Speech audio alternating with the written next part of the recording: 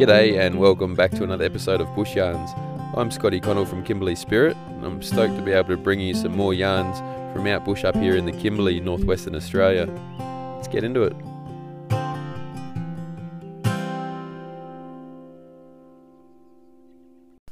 G'day, I'm sitting here with my very good mate, Mr. Sarrell. How you going, Sarrell? Good, and you? Yeah, good. And also with Shannon Dog. Got Shannon here, just sitting on the beach here at Barn Hill Station, just south of Broome, sitting up against the Red Pindan Cliffs and just checking out the ocean. It's a beautiful day. Indeed.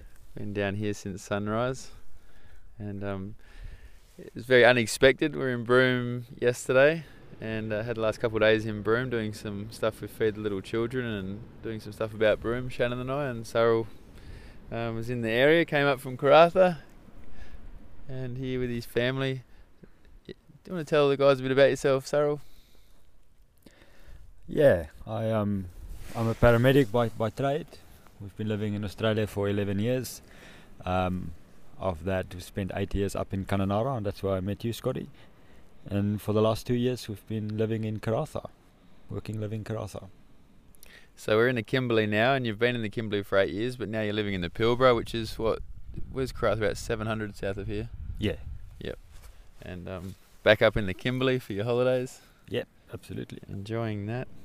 One of the very first bush yarns that I did was talking about a wet season flash flooding that we had at Revolver Falls. We went for a hike, Sarrell and I, and got up into the very top pool at Revolver Falls and spent the night there. But we had had quite a wild night in there with the full flooding event happening, and it was quite amazing, wasn't it? Yeah.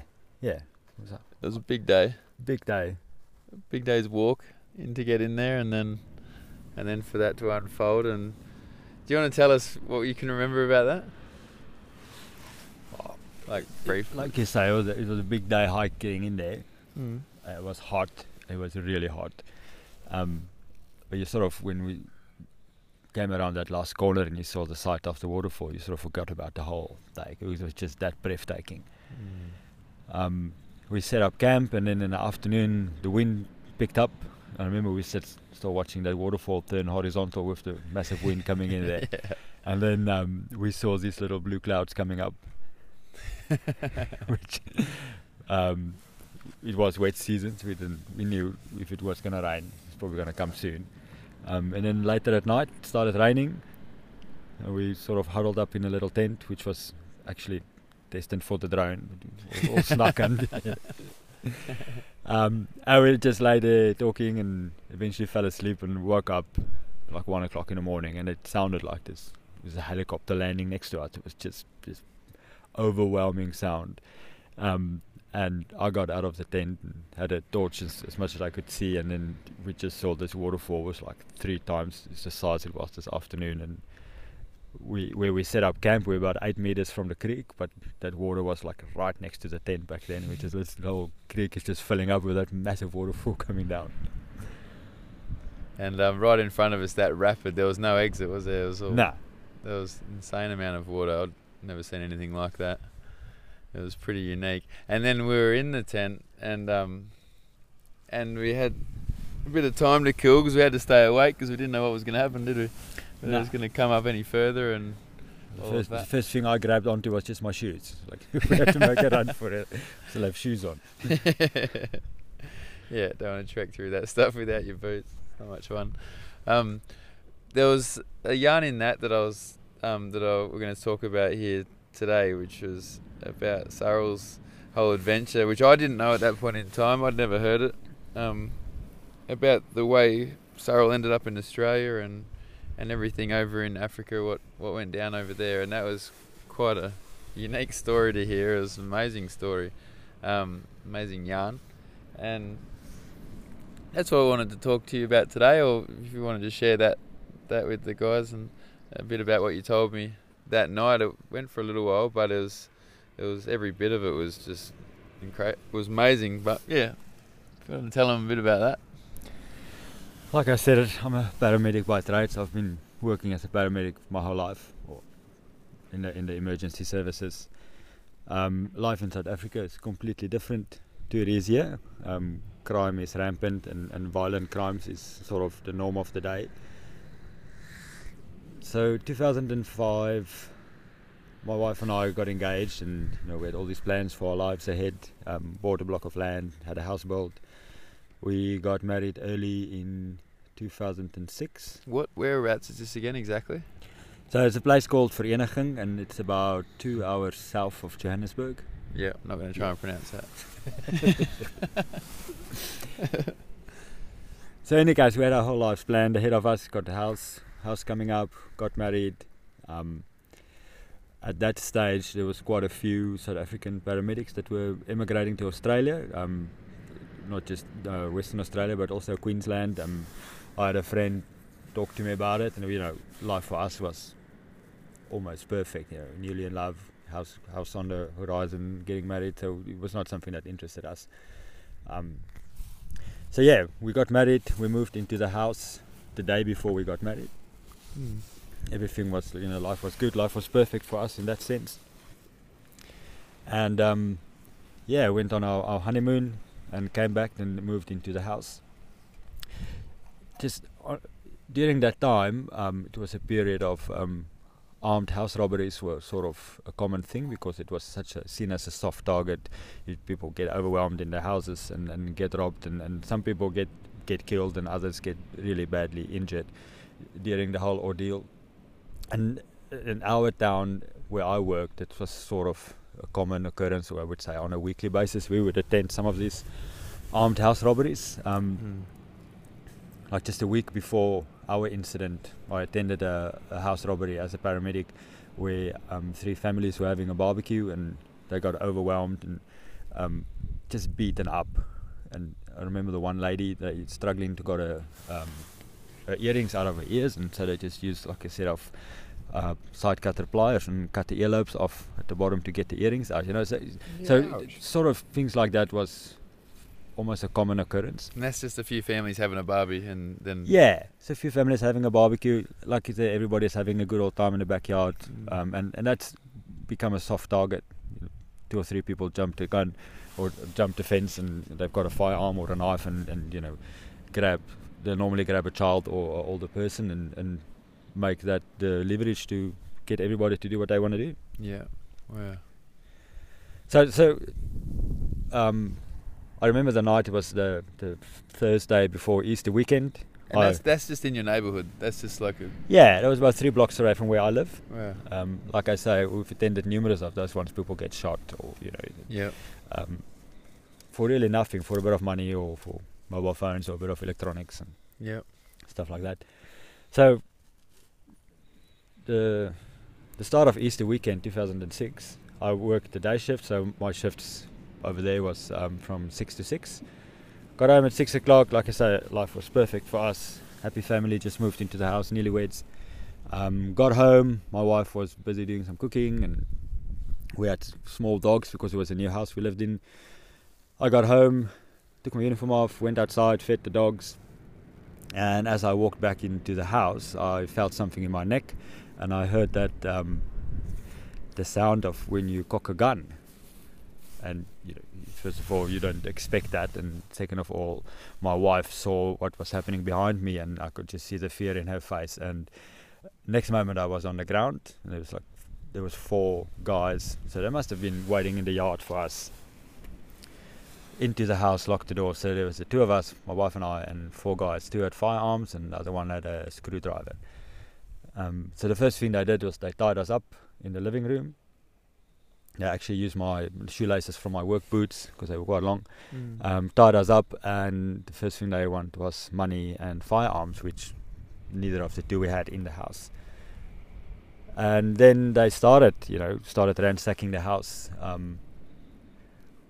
looking for keys. They took all the jewelry off our fingers, and while lying there on the floor tied up, the first thing you think is of, whoa, this is actually happening, and then the second thing you think of, all the scenes I've attended where this has happened, Now you know what those people are going through, and number 2, you know what has been happening to these people, and that was sort of the fear that I had. What's going to happen?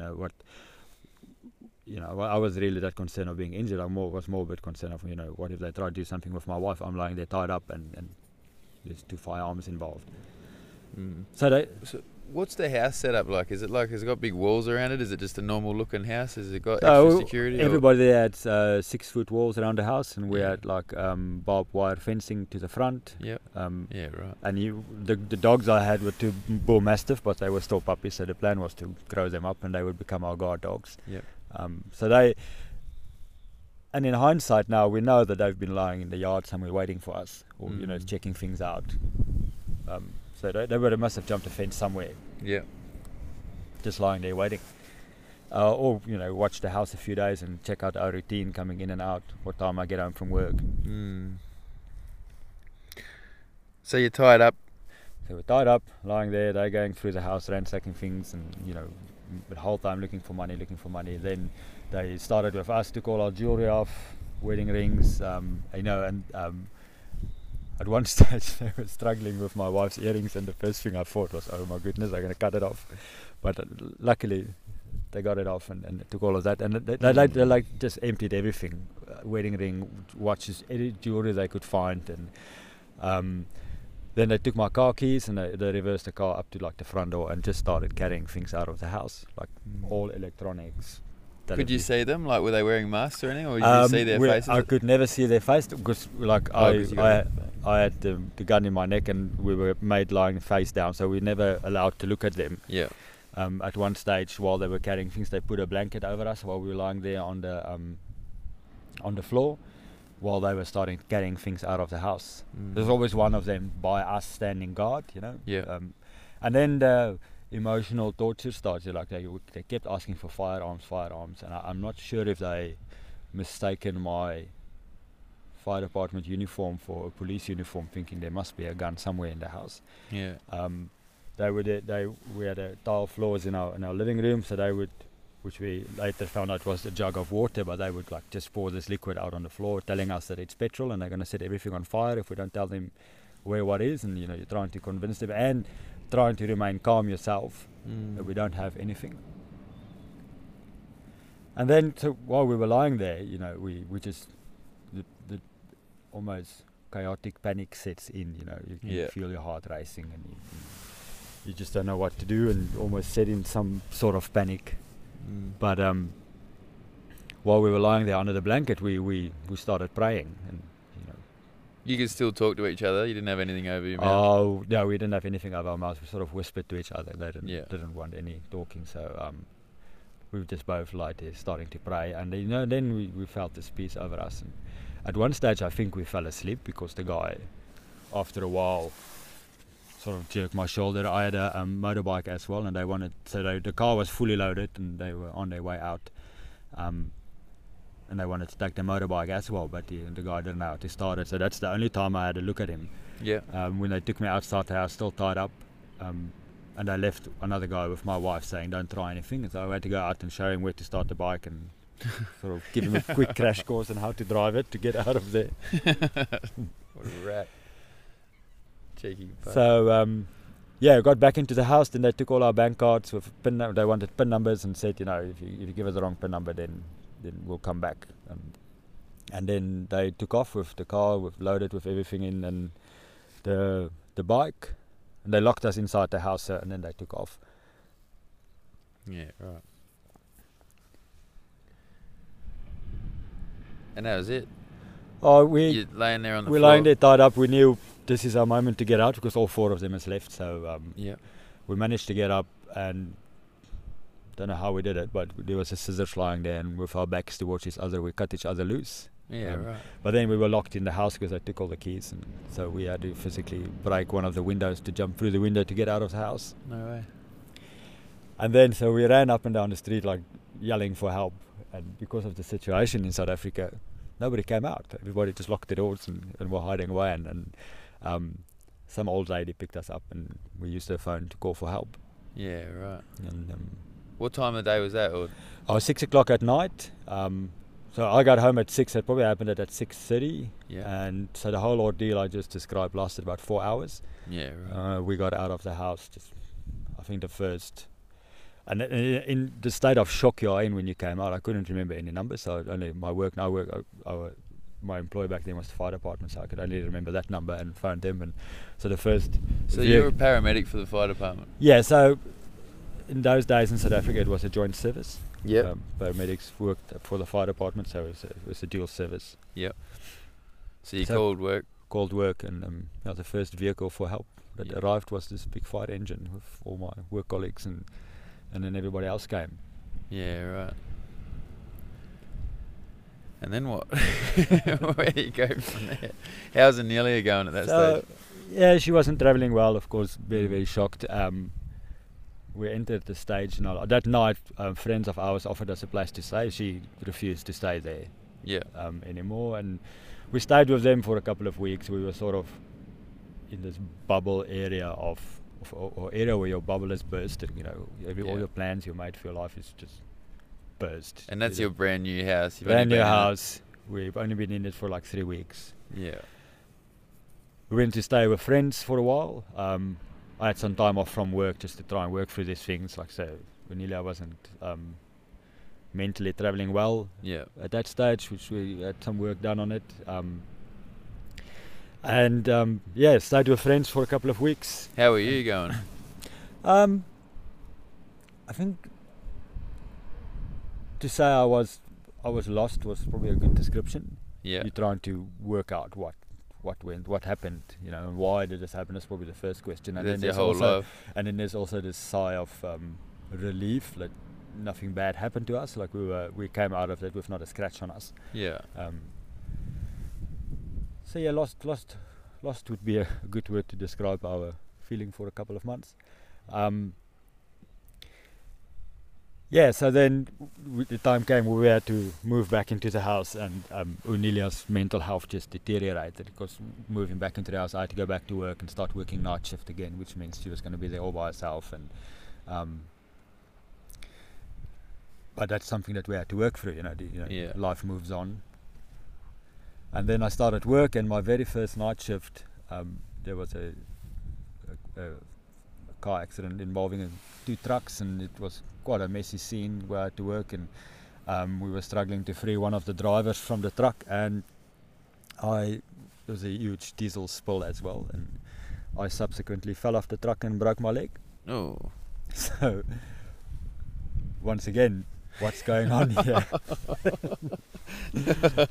Life's just belting you. Then that turned out into a huge blessing because I had another 9 weeks off where I could be home with Anelia, and I didn't have to work night shift while I recover from the break. So it was a good break. It was a good proper break. Where'd you break it? Actually on the foot itself. Yep. So they first fell off the cab of the truck. Fell off the cab of the truck. So the truck was lying on its side. The driver was strapped inside. We were sort of standing or lying on the truck, treating him. And while the guys are busy working to free him out, and with all the diesel on the road, shoes got slippery, and I got up to move to a different location and just slipped and fell off. Mm. But it turned into a 9 week of no night shift, so which worked out well. And then in that stage, we the Australia thing pop up, and we thought, well, this is probably almost what I say where God's trying to push us to. Things is not working out here. Our bubble has bursted here. In South Africa, our plans is not going the way we wanted. And Australia, one of my good friends. I started the process to immigrate here and sort of put us in touch with the employers up here, and here we are.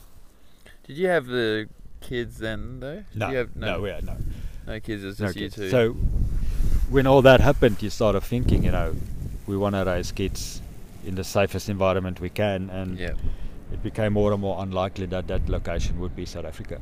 Yeah, which is your home, all you've ever known. Yeah. And then they talk about going to Australia, or you see friends that are doing it? Yeah, friends doing it, but then for us, nothing that we did worked out over there, Yeah. You take notice of all these direction changes in your life, and Australia came up. St. John Ambulance came to do a recruitment drive in South Africa and applied for it. It took a while, which it turned out to be another blessing. because I could finish my critical care phase before I came over. Yeah. That was 12 months where I had to move to Pretoria to do the training there. But Unelia used to be a air hostess for Emirates, so she went back to Dubai. So it was much safer for her. She didn't have to stay home alone, and I could finish my studies. So for 12 months, like newly married, she went to Dubai and you stayed there? Yes. So that 12 months turned out into 24 months, because after I qualified or finished my training, stayed another 12 months in South Africa while the recruitment process was ongoing coming here, and we eventually met up back here in Australia. You graduated there and... Yeah, finished the training and then came over here. I remember you saying that when you're getting a certificate or something, it was like literally that day or something. So the critical care phase of our paramedic training was 12 months. I sent the application in to St John Ambulance, got an email back from them saying, yep, we've got it. We just sort of got a bit of a hold on recruitment at the moment. We'll be in touch when we're ready. And that was the end of it. Did my training for 12 months, never heard back from them. And I'm thinking that, oh well, if this is not the place to go.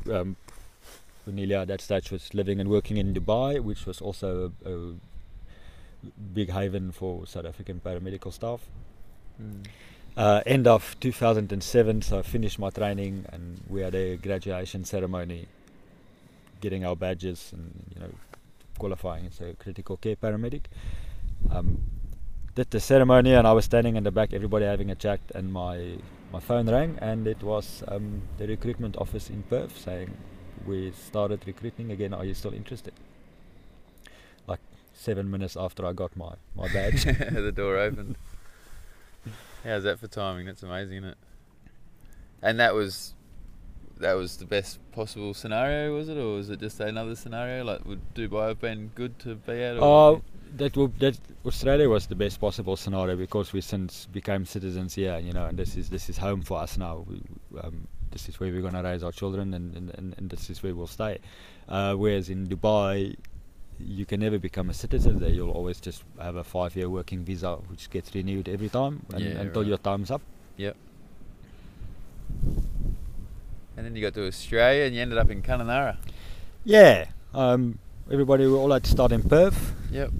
Just do a bit of induction, start working in Perth. I was in Perth for like 12 months and did a 8-week relief period in Kununurra. Yep. Just annual leave cover for the guy that was up there. And that was June, July, and we really loved it. It was pretty cool. It was in the middle of the tourist season, and about 8 months later, that job they advertised it as a permanent spot, and subsequently applied for it. And we moved there end of August, which was still really nice. And then sort of November, we like, whoa, what's going on here? Kununurra starts cooking. Nobody told us about this. But yeah, I think the first wet season was probably our worst one, because we were totally unprepared for it. Yeah. But then after that, you embrace it, and it became the norm of life. And what about the work? How did that vary? Because South Africa, from all that sort of stuff to Kimberley, obviously we've got a lot of things that go down, and it's one of the reasons why you're the treasurer of the Kimberley Spirit Foundation and involved in that. And your knowledge in that, and obviously the medical side of things is... Obviously the work in Australia is a breeze compared to the work in South Africa. We don't have those violent crimes up here or over here, and which is really a good thing. Because in hindsight now, you look back, and living in that intense work environment every day is certainly not sustainable for a lifetime. We would very rarely see a paramedic work up till the age of retirement in South Africa, whereas in Australia it's a common occurrence. So I sort of, in the beginning, it took a lot to get used to the less intense work. Yeah. You're always just running on adrenaline and geared up for the worst case scenario, whereas you've got other scenarios in between. Got up to Kununurra, and it was a bit of an eye opener for me. Yeah. With the whole the socio-economic problems up there. Yeah. And working with that, and a few years down the line, we sort of put a plan together to see how we can make a bit of a difference here. So I think short term we made a difference with our little task force we put together. I think that was in 2012. Yeah. But yeah, it's quite complex problems, which I don't know the answer to all of them. A lot of alcohol and a lot of abuse and neglect. Yeah, alcohol, abuse, neglect. It's like I say, it's complex problems stemming back from years and years ago. Which there's not going to be a short-term solution for that. No. But every little bit of difference you can make is a lasting difference. So that's what we did up there as a group, through our work, trying to make a little bit of difference every single day. Yep. Just keep pressing forward, eh? Yeah. Do you miss Kununurra? I do. Yeah. It's really a great place. But the job moved you to Karratha and... Yeah, moved on. But yeah, Kununurra is a special place in our hearts. Yep. And it's not that far away, really. No, you came back, good what, 2-day February? drive. Yeah. Yeah, as we do. 2 days across the flat. And you're all good. When was that? February was our last board meeting. That's when you were up? Yeah, February. No, it's amazing. It's a crazy story. And how God uses things for Yeah, good. I've sort of grown through that whole not just that experience, but every other experience that we have very little control in our lives of what's happening, and that's sort of why we felt so lost after the incident, because we had our whole lives planned ahead of us. Everything, we got the house, got married, got the dogs, kids is coming next. Everything was planned the way we wanted it, and then we had this huge curveball, and sort of there was no plan B for us. And that was our period of being lost. Yeah. And we've learned from that, and we certainly live a different lifestyle today. Yeah. We know do the best you can every day, but at the end of the day you really have very little control of where life takes you. Yeah. So how important is your faith then in that? My faith is probably the thing that carried me through the whole thing. Yeah. And for myself and for Onilia and our whole recovery through that. The psychologist that intervened immediately after the event was instrumental to Onilia's recovery. Yeah. But in that whole period of being lost after that, and then that period of loss moved into a period of gratefulness when we realized, hey, this was a big direction changer for us, and nothing happened to us, even though it was a really bad experience. But we came out of it really scot-free with a different view in life. Yeah. And that's where you start getting grateful for that. It's like, wow, these bad situations was not that bad at the end of the day. Yeah. Unreal. Pretty wild, eh? Certainly not an experience you'd wish on anyone, but it's pretty amazing to be able to turn it around and use it for good, and now be able to help people and have a beautiful family here in Australia and be a part of making a difference, be a part of a change up here in the Kimberley with the foundation, and excited about that. Yeah, it's a good. Ever since the Revolver walk, we started speaking about this. It was just something that I really wanted to get involved in, and this is a good platform to do it. Yeah, lots of resources and lots of great people. Yeah, a big variety of people on the board, and a variety of people that wants to get involved and wants to help, and I see great things happening with the way the foundation is going. Awesome. And that's the small. Look, we're not going to solve all the problems, but you're going to make a big difference with the kids and every single person that's going to come through the foundation that's going to be helped. That will have a lasting effect on them. Absolutely. Unreal, fella. Well, shall we get on to this day? Yeah. Get amongst it, go jump in the water, see what's happening. Thanks very much for telling your yarn. That's awesome. Thank you for having me. Cheers for tuning in to another episode. I trust you enjoyed it. To follow more of our journey, check us out on Instagram at Kimberley Spirit or the website kimberleyspirit.com. Stay stoked and God bless.